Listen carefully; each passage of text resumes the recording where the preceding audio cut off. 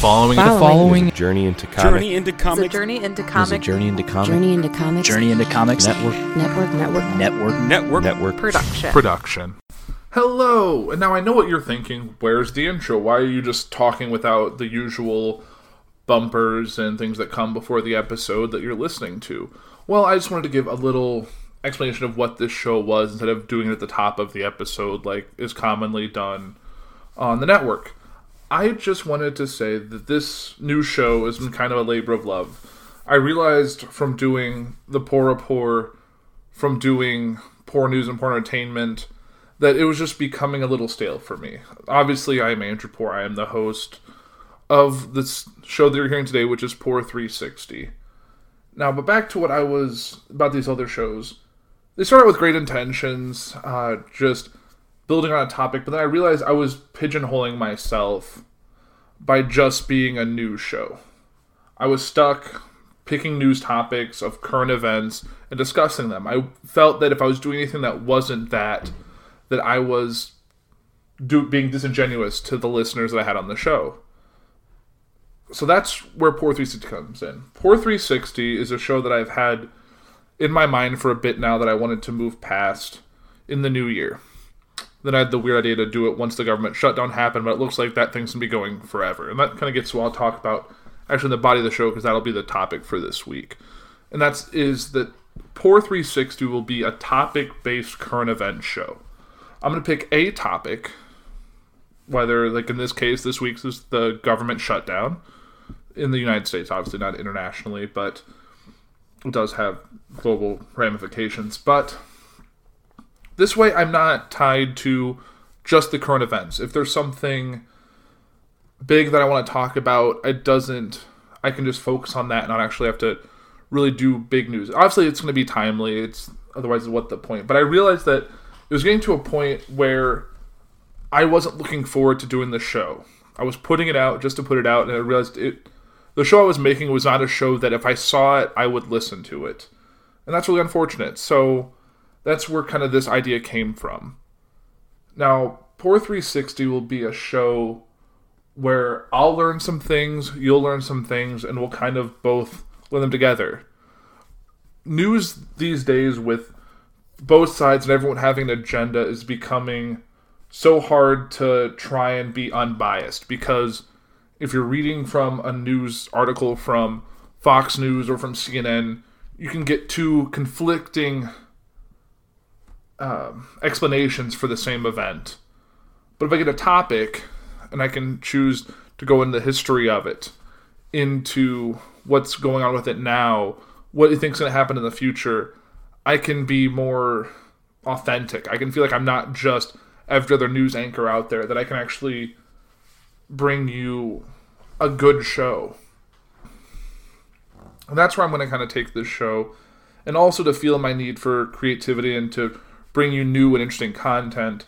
Every episode of Poor 360, after the end credits, so to speak, we'll have a bonus mini episode that will be something interesting to stay and listen to. It's going to be probably between 5 and 10 minutes, around there. It'll be something interesting. This week, I've already recorded it as you're hearing this now. It's about home improvement things. It's going to be called Poor Improvement, because everything has to be tied to my name. I remember hearing years and years back now, by the time you hear it, but does anyone know Conan O'Brien used to host, I believe it was The Tonight Show. And then there's that whole thing with Jay Leno, and he lost that. So when he came to TBS to have his own late night sitcom, it was called Conan, because he said, you can't fire me from a show that is my name. Or it's extremely unlikely they'd rather just cancel it. So Poor has always been a theme of all of my shows, and that's why Poor 360 comes in. And the fact that it's 360 means it can go anywhere around the world. And for you flat earthers, I'm sorry, 360 degrees going around. But really, I think that is as good as intro as any. So with that, I'm going to throw it to the show with the intro and all of that, and we'll kind of go from there.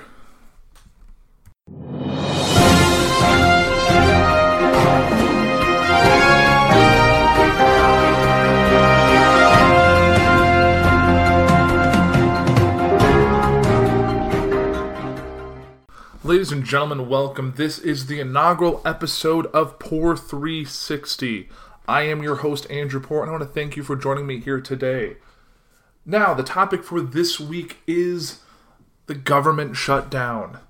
This is a United States really only thing, and this is, I thought, would be a fitting first topic. I said on the previous shows that I was involved with that I wasn't going to premiere this show until the government shutdown ended, but after a few weeks, it seems like that's really not going to be the case, at least for a little while longer. It's already the longest government shutdown in U.S. history since shutdowns really became an option.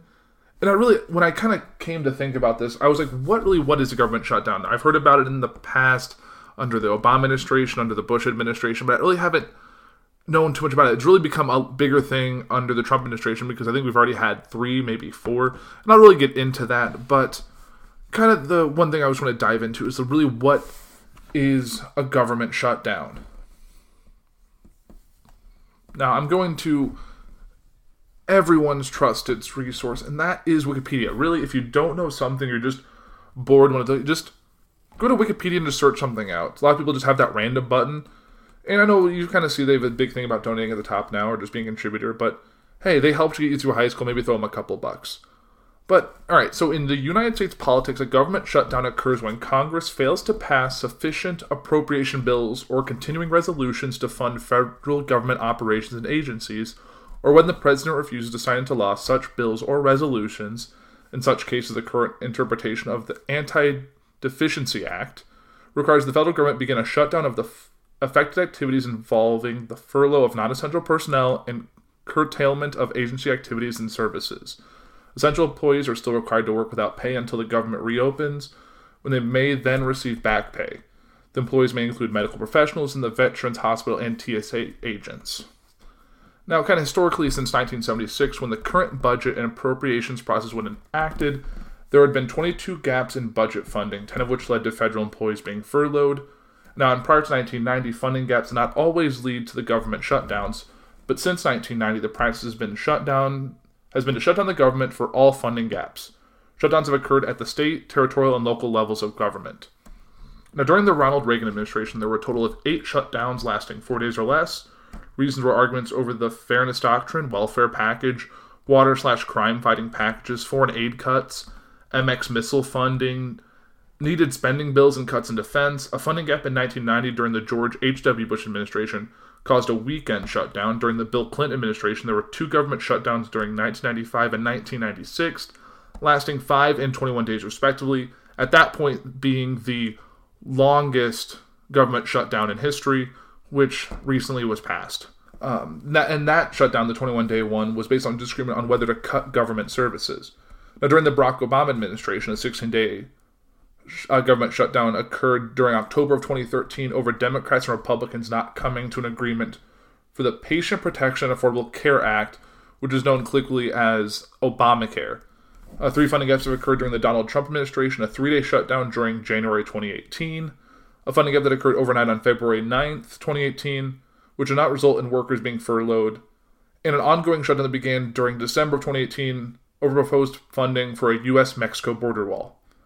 Now, government shutdowns have the effect of disrupting government agencies, increasing costs of the government due to lost labor. During the 2013 shutdown, Standard & Poor's, the financial ratings agency, stated on October 16th the shutdown had to date taken $24 billion out of the economy and shaved at least 0.6% off annualized fourth quarter 2013 GDP growth. Now, that seems kind of crazy. But I didn't really know much about what caused it. I know it's just, if they didn't pass a budget, there was no way to really pay employees and keep government running as it should. But the government can't really shut down. They can't just stop. The president doesn't become instantly employed. Congress doesn't get instantly unemployed. Police, fire, all that stuff. All the government agencies don't just stop functioning because that would be insane. And we'd fall into a purge-level chaos like none of which we've ever seen before. But this is kind of going back. This has been, like I said, it's been a historical event that's going back to the Reagan administration. So here's a little bit more about a government shutdown. So under the separation of powers created by the United States Constitution, the United States Congress has the sole power of the purse and responsibility for appropriating government funds. Like other bills, appropriations must be passed by both the House of Representatives and the Senate. Upon passage of a final version by both houses, they go to the President of the United States, the President signs the bill, they become law. If instead the President vetoes them, they go back to Congress, where the veto can in rare instances be overridden by a 2/3 vote of both houses. Government shall not send to occur when the President or one or both of the chambers of Congress are unable to resolve agreements over budget allocations between the existing before the existing budget cycle ends, which is really how all of the recent ones have come to pass. It's been over someone tacking on an important activity to a budget and not refusing to pass anything else until that item kind of enacts with it. So the big one coming, which I'll get to later during the Trump administration, but kind of backing up. So initially, many foreign federal agencies continued to operate during shutdowns while minimizing all non-essential operations and obligations, believing that Congress did not intend the agencies closed down while waiting for enactment of annual appropriation acts or temporary appropriations. In 1980 and 1981, however, Attorney General Benjamin Civiletti issued two opinions that more strictly interpreted the Anti-Deficiency Act in the context of a funding gap along with its exceptions. The opinion stated that with some exception, the head of an agency could avoid violating the act only by suspending the agency's operations until the enactment of an appropriation. In the absence of appropriations, exemptions would be allowed only when there is some reasonable and articulable connection between the functions to be performed and the safety of human life or the protection of property. Like I said, which means like while police, fire, government agencies that involve like our personal safety, like TSA and all of that are involved. However, even after the Civiletti opinions, not all funding gaps led to shutdowns. Of the 9 funding gaps between 1980 and 1990, only 4 led to furloughs. Now I know you're thinking, what is a furlough? Because you've heard a lot, especially in recent news. Now, a furlough, it comes from the Dutch word verlof, which means a leave of absence. It's a temporary leave of employees due to the special needs of a company, which may be due to economic conditions of the specific employer or in the economy as a whole. These involuntary furloughs may be short or long-term, and many of those affected may seek other temporary employment during that time. Now, from a federal government standpoint, in the United States, involuntary furloughs concerning federal government employees may be of a sudden and immediate nature. Such was the case in February 2010 when a single Senate objection prevented emergency funding measures from being implemented. As a result, 2,000 federal workers for the Department of Transportation were immediately furloughed as of March 1st, 2010. The second longest such shutdown was December 16, 1995 to January 6, 1996, which affected all non-essential employees, shutting down many services including the National Institute of Health, visa and passport processing, parks, and many others. This happened again on October 1st, 2013 and on January 19th, 2018. The United States Congress failed to pass a reauthorization of funding for the Federal Aviation Administration, and as a result furloughed about 4,000 workers at midnight on July 22nd, 2011. So that's kind of it for furlough. It also kind of happens in schools and in private sectors. So board members of various school districts as well as universities implemented furlough days in 2009. This made students pay the same rate, if not more, for their education while providing fewer educational days by forcing educators and staff members to take the days off. In states such as Georgia, the Board of Regents of the University System of Georgia included a clause so that mandatory furlough days are implemented but no classes are lost during the 2009-2010 academic year. In California, the State Employee Trades Council voted to implement a mandatory 2-day per month furlough policy for the staff and faculty of the CSU system. The furloughs intended to prevent layoffs began in August 2009 and in June of 2010. The 10% cut saved about $270 million of the CSU's $564 million budget deficit. Whew, and I thought Illinois was bad. In the private sector, during the global recession of 2009, companies such as Intel, Toyota, and Gannett implemented furloughs. And then in the federal government shutdown of 2013, federal contractors such as Lockheed Martin and United Technologies considered furloughing their own employees. The term furlough in employment can also refer to annual leave, long-term leave, time off based on a company planned schedule. For example, with a work 3 weeks off 1 week schedule, a company's workforce is divided into 4 groups. Each group in turn takes a week off on furlough while the remainder work. It can also refer to vacation from missionary work, military leave, or in the case of convicts, parole, probation, conjugal visit, or work release. So there you go. That's kind of furlough in a nutshell. Kind of a big nutshell, but still. Now, here's kind of a little bit more about the effects of a government shutdown. Now, while government shutdowns prior to 1995 to the 1996 shutdown had very mild effects, a full federal government shutdown caused a large number of civilian federal employees to be furloughed. During a government shutdown, furloughed government employees are prohibited from even checking their email from home. To enforce this prohibition, many agencies require employees to return their government-issued electronics during the duration of the shutdown. Economic data shows that despite the inconvenience arised from a protracted government shutdown, such as the one in 2013, any GDP damage or failing job market confidence that results can be managed with relative ease. For example, despite seeing payment delayed to 1.3 million workers and 800,000 employees locked out, confidence in the job market recovered within a month of the 2013 shutdown, and GDP growth slowed only 0.1 to 0.2%. Still, the loss of GDP from a shutdown is bigger sum than it would cost to keep the government open. So there's that. However, the complete effects of a shutdown are often clouded by missing data that cannot be collected while specific government offices are closed.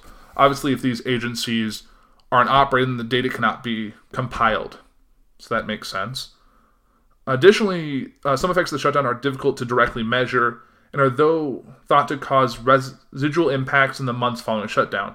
Some examples include destroyed scientific studies, lack of investment, and deferred maintenance cost. The exact details of which government functions stopped during a shutdown is determined by the Office of Management and Budget. Emergency personnel continue to be employed, including the active duty, military, federal law enforcement agents, doctors and nurses in federal hospitals, and air traffic controllers.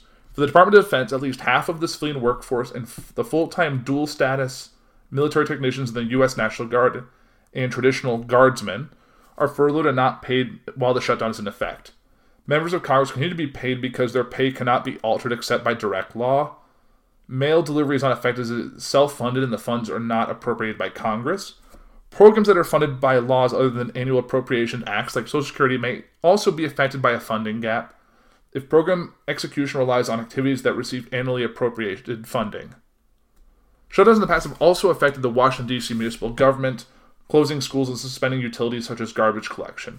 And that's actually one thing I didn't know. Because a lot of people, when they really think of Washington, D.C., they don't think that there's actually a city there that runs. It has a mayor.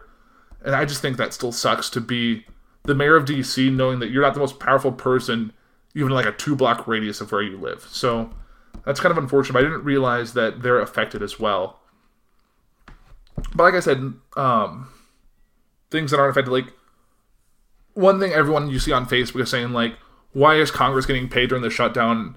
They shouldn't get their outrageous payments, and why it's been big news that certain congressmen, especially the ones that were just sworn in the beginning of this month, are choosing to forego pay for the duration or return payment or donate their salary to people that have been furloughed. So, and the same thing like why Social Security payments aren't affected and the mail system and all that aren't affected as well. So, like I said, there's been quite a few since 1980. And I could go through all of it. They're not all that long. I'll just run through it really quick here just to see. So, like this being in 1980, on May 1st, 1980, the Federal Trade Commission was shut down for one day after Congress failed to pass an appropriations bill for the agency. It occurred just after the insurance of Civility's opinion on April 25th. This was the first time a federal agency shut down due to a budget dispute. Federal marshals were deployed to some FTC facilities to enforce the shutdown. 600 workers were furloughed and the shutdown cost $700,000. That was just one day. One day, $700,000. That's crazy. And that was under the Carter administration.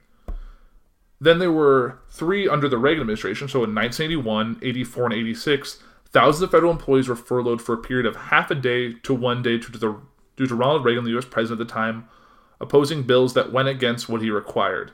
The first shutdown during his term in office was on November 23, 1981, in which 241,000 federal employees were furloughed for one day. The shutdown occurred because Ronald Reagan vetoed a spending bill that contained a smaller set of spending cuts than he had proposed. The shutdown was estimated to cost the taxpayers $80-90 million in back pay and other expenses. The note, all government departments were shut down during the funding gap. The second shutdown occurred on October 4th, 1984, in which 500,000 federal employees were furloughed for one afternoon.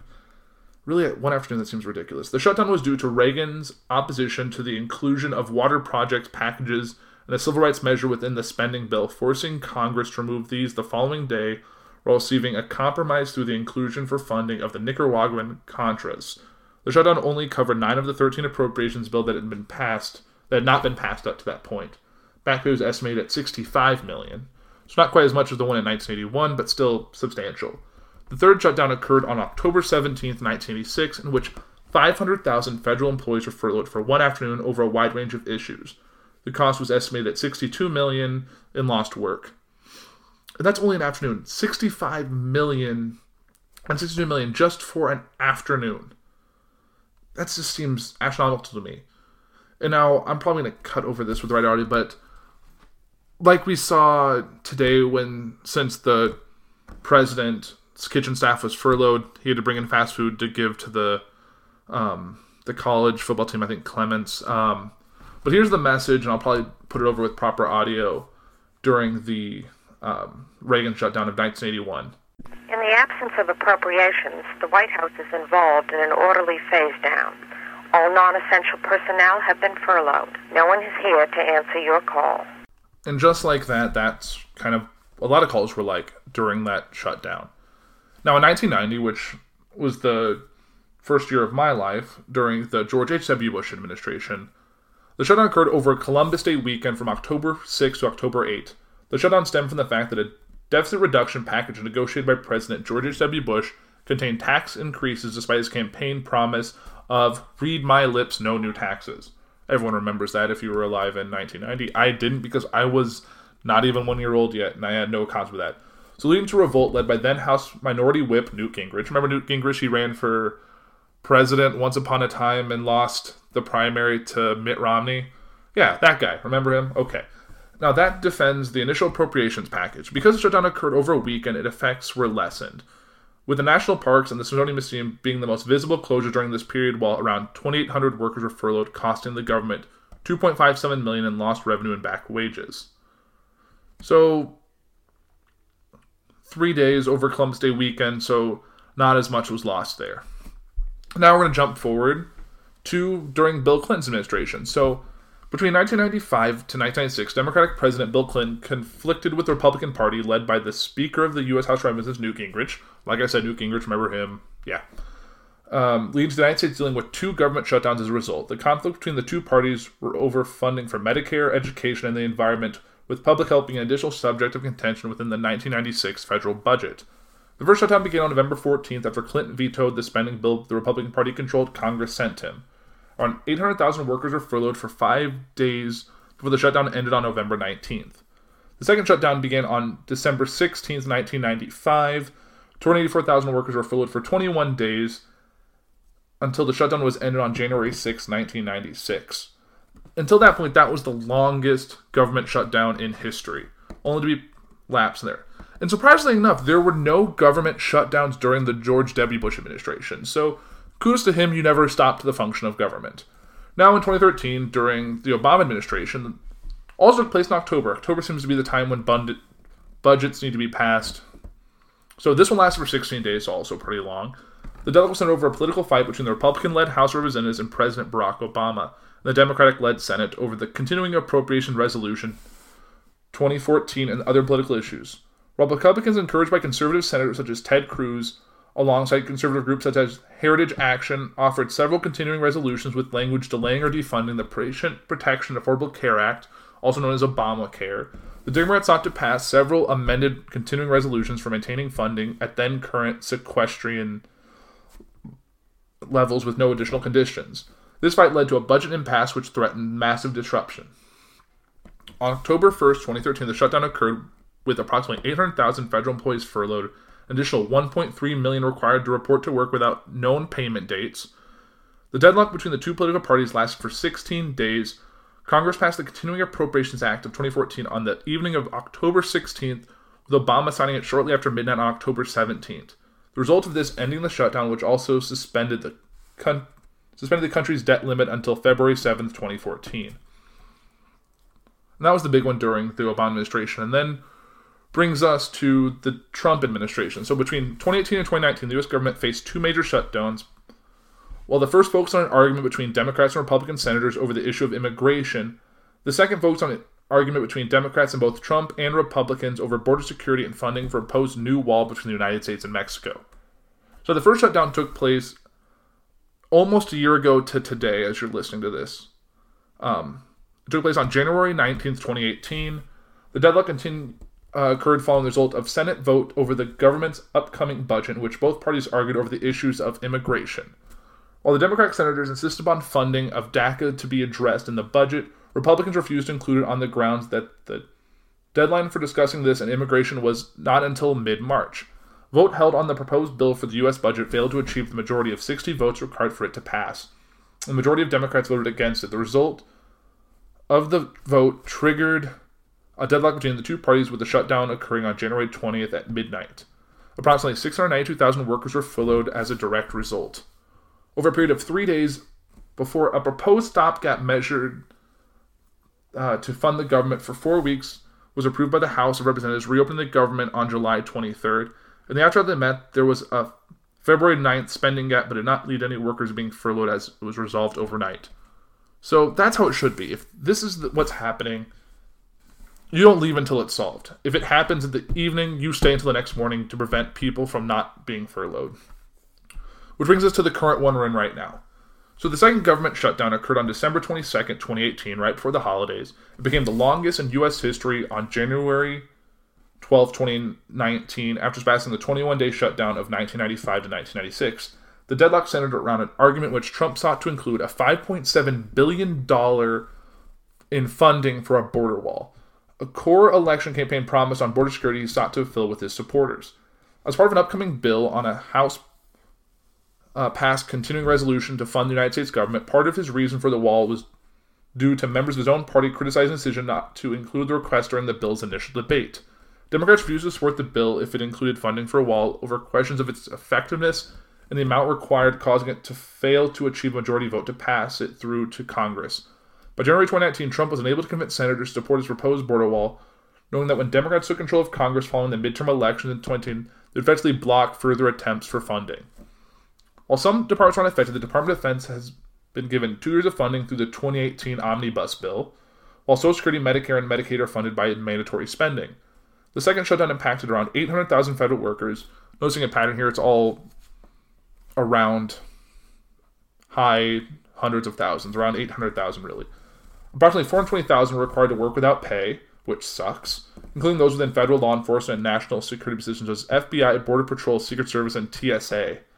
While the remainder were furloughed through the extended shutdown, raised considerable financial uncertainty for federal workers, either probably to call in sick or find other paid work, or to either protest or plead with the government to end the shutdown.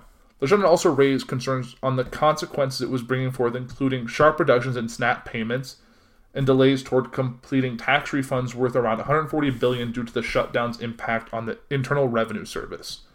On January 4, 2019, Trump asserted that he could continue the shutdown to force Democrats to fund his border wall or declare a national emergency to build it without congressional approval.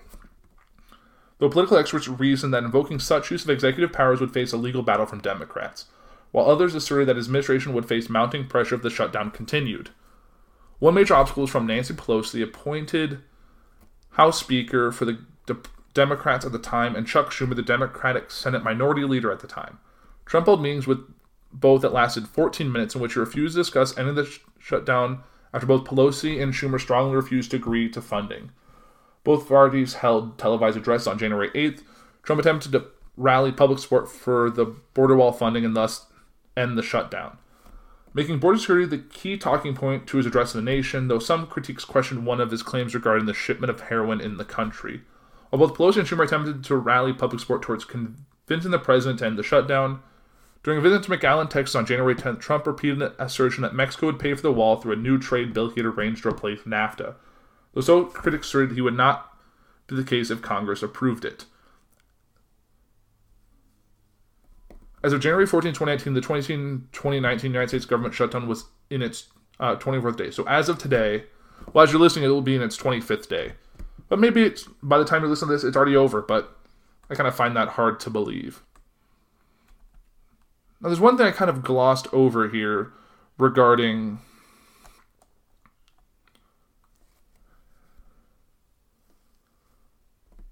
Now, one thing that makes our form of government different from others regarding this shutdown. So shutdowns, the type of experience of the United States, are nearly impossible in other forms of government. Under the parliamentary system used in most European nations, the executive must maintain the approval of the legislature to remain in power, or confidence in supply. And typically an election is triggered if a budget fails to pass, loss of supply. In other presidential systems, the executive branch typically has the authority to keep the government functioning even without an approved budget. Now, I know you really don't care, but I kind of want to be as thorough as possible. So what is a parliamentary system? So a parliamentary system is a system of democratic governments of a state where the executive derives its democratic legitimacy from its ability to command the confidence of the legislator, typically a parliament, and is also held accountable to the parliament. In a parliamentary system, the head of state is usually a person distinct from the head of government. This is in contrast to a presidential system where the head of state often is also the head of government, and most importantly, the executive does not derive its democratic legitimacy from the legislator. Countries with parliamentary democracies may be constitutional monarchs, where a monarch is the head of state, while the head of the government is always a member of parliament, such as the United Kingdom, Denmark, Sweden, and Japan, or parliamentary republics, where mostly a ceremonial president is the head of state, while the head of government is regularly from the legislator, such as Ireland, Germany, India, and Italy. In a few parliamentary republics, such as Botswana, South Africa, and Suriname, among some others, the head of government is also the head of state, but is elected by and is answerable to parliament. In bicameral parliaments, the head of government is generally, though not always, a member of the lower house. Parliamentarism is the dominant form of government in Europe, with 32 of its 50 sovereign states being parliamentarian. It is also common in the Caribbean, being a form of government of 10 of its 13 island states, and in Oceania. Elsewhere in the world, parliamentary countries are less common, but they are distributed through all continents, most often the former colonies of the British Empire, which makes a lot of sense. Now, like I said before, confidence in supply and loss of supply. So, in a parliamentary democracy based on the Westminster system, confidence and supply are required for minority government to retain power in the lower house. A confidence supply agreement is one where a party of independent members of parliament will support the government in motions of confidence and appropriation of budget, which is the supply votes, by either voting in favor or abstaining. However, parties and independent members normally retain the rights to otherwise vote in favor of their own policies or on conscience on legislative bills. A coalition government is more formal arrangement than a confidence and supply agreement.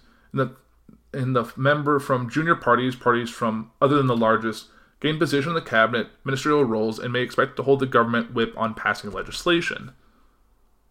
Now, a loss of supply occurs when a government in a parliamentary democracy using the Westminster system or system derived from its is denied a supply of treasury or extra funds by whichever house or house of parliament or head of state and is constitutionally entitled to grant and deny supply.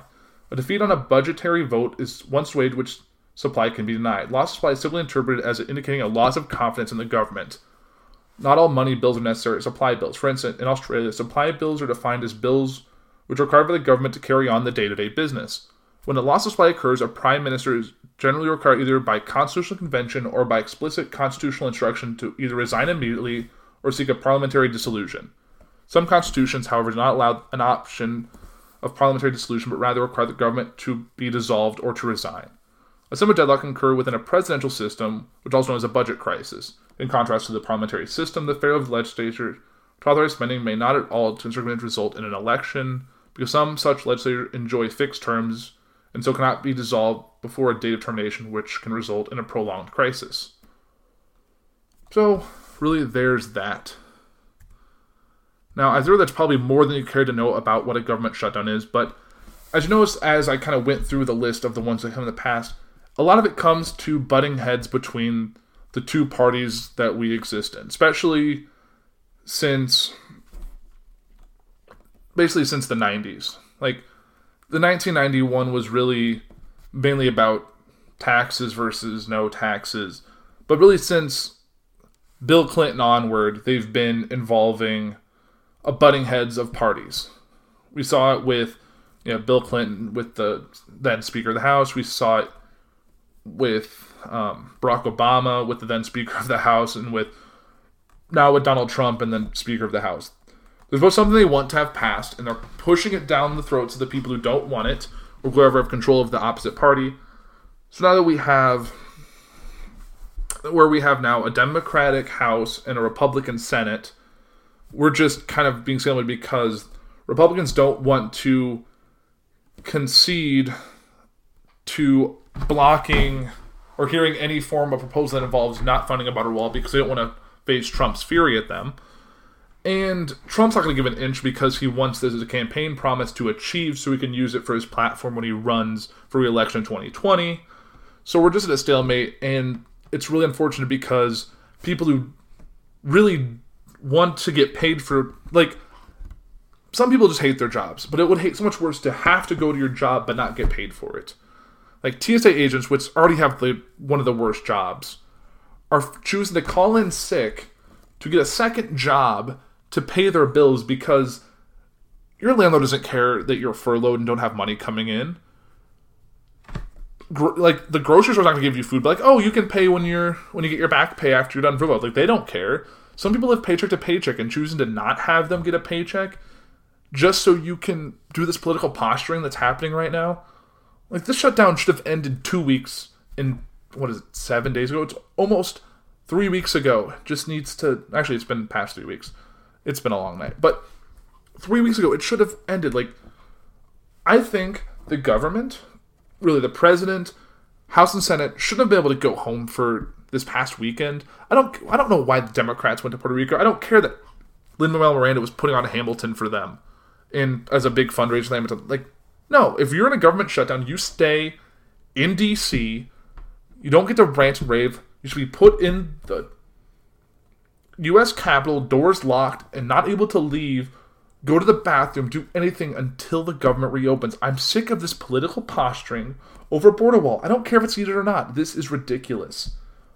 Open the government, put everyone back to work, and let's salvage the situation as you can. I don't need people to just do these temporary stop measures. We need to see some action.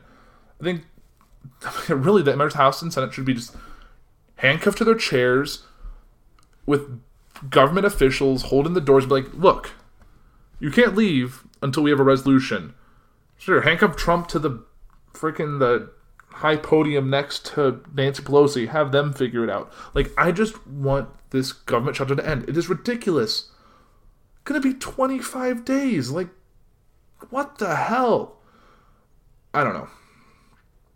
It just seems ridiculous that we are in this 25-day government shutdown as you listen to this. Like, if it goes over a month, this is beyond it. Like, I think I made a Facebook post about this that said, if a government shutdown lasts longer than a month, all members of the House and Senate and the President should be ineligible for re-election. I don't care if you got sworn in 2 days before the shutdown happened and you had no way to control it. No, make the most of that term to fix what you did and set it up for the next person. Then you could always wait another term and then come back. But you should be ineligible for re-election if you're doing this. Like, that would put a fire under the asses of the people that are just really pissing me off. But that's kind of it for my rant of covering this government shutdown. I want to thank you all for listening to the hour. So the other episodes I'm going to do going forward are going to be a lot like this. Every week will be on a topic. I'm still deciding if I'm going to put a poll out there on Facebook and Twitter with like 4 options of what I'd like to discuss and have you guys vote on what you like. And whoever wins by probably the Friday before, or maybe Saturday, it depends on when I decide to record, to get your votes in, and then all will go from there. So that's what I'm thinking about trying, but I want to thank you for listening, and if you liked it, like me on Facebook, you can follow me on Twitter at, you'll see it in the credits there where you can find me and everything else about the network. I'm going to try and have this show flow a little more interestingly, but I think that'll do it for this week. Stay tuned after the credits for a mini show that I hope you enjoy. It's definitely very informational, just like this was. And I want to especially thank Wikipedia and alcohol, not only for helping me out on this show, but for helping me get through college. Thanks, everyone. You've been listening to Pour 360. You can find us on the socials at Pour 360 on Facebook, Twitter, and Instagram. You can find us and all the other podcasts on our network at JourneyIntoComics.com or early access at Patreon.com/JourneyIntoComics. You can find us on all podcasting platforms like CastBox, Podbean, Stitcher Radio, Spotify, and many others. Listen to the best wrestling podcast in the world. Journey into Wrestling every other Wednesday on the Journey into Comics Network.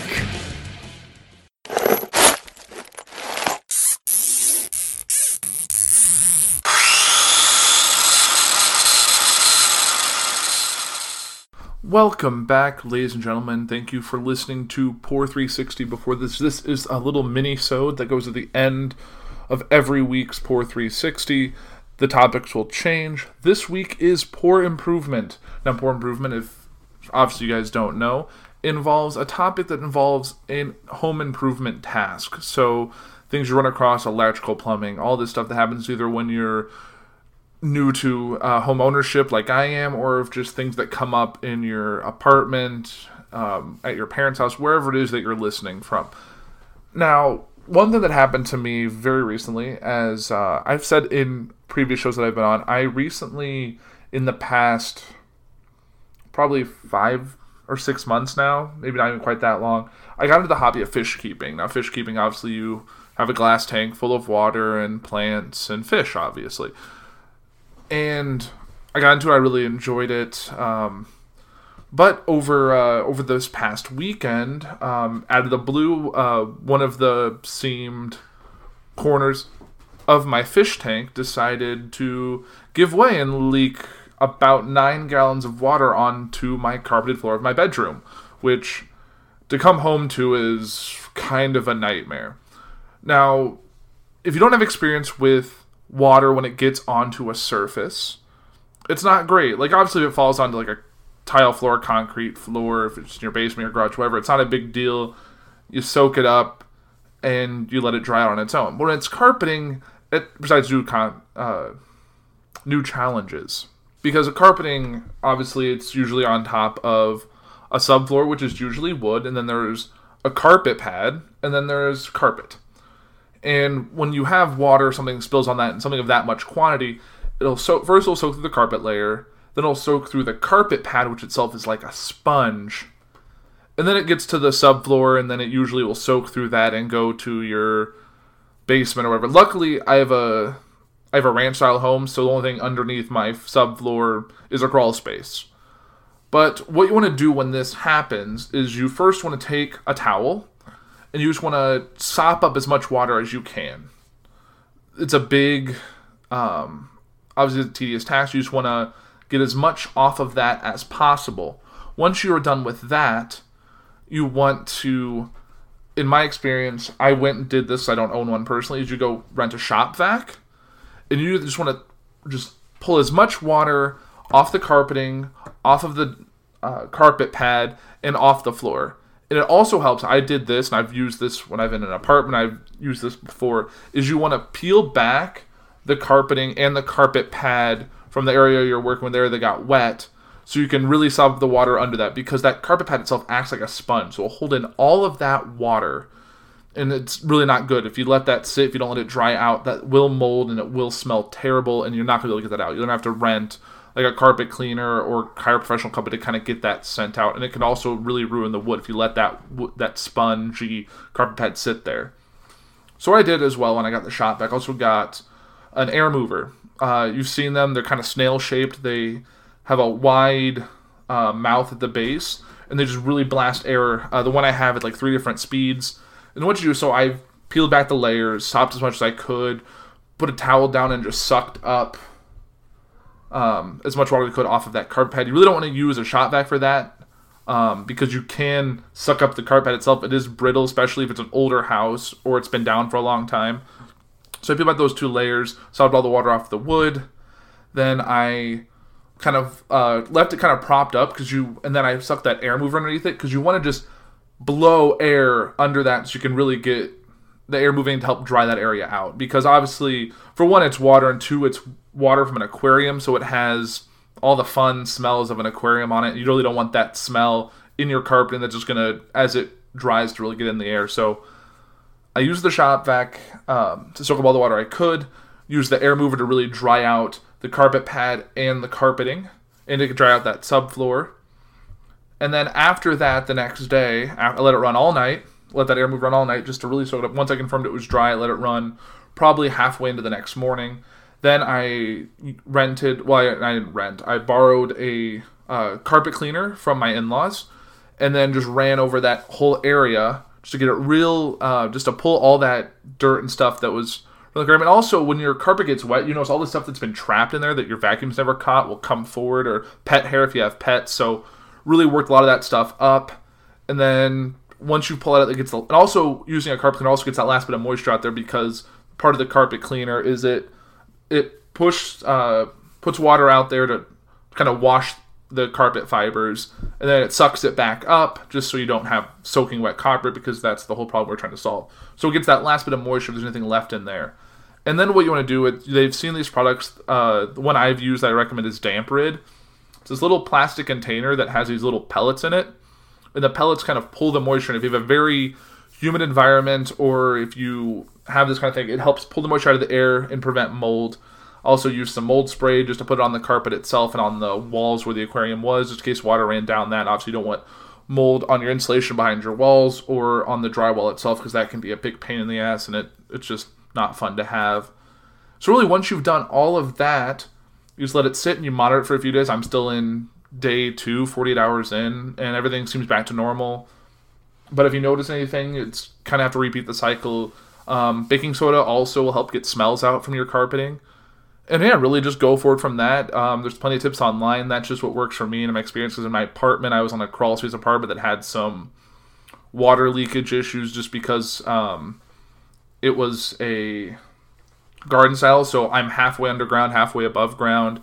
And I had some water come in during like really heavy rains.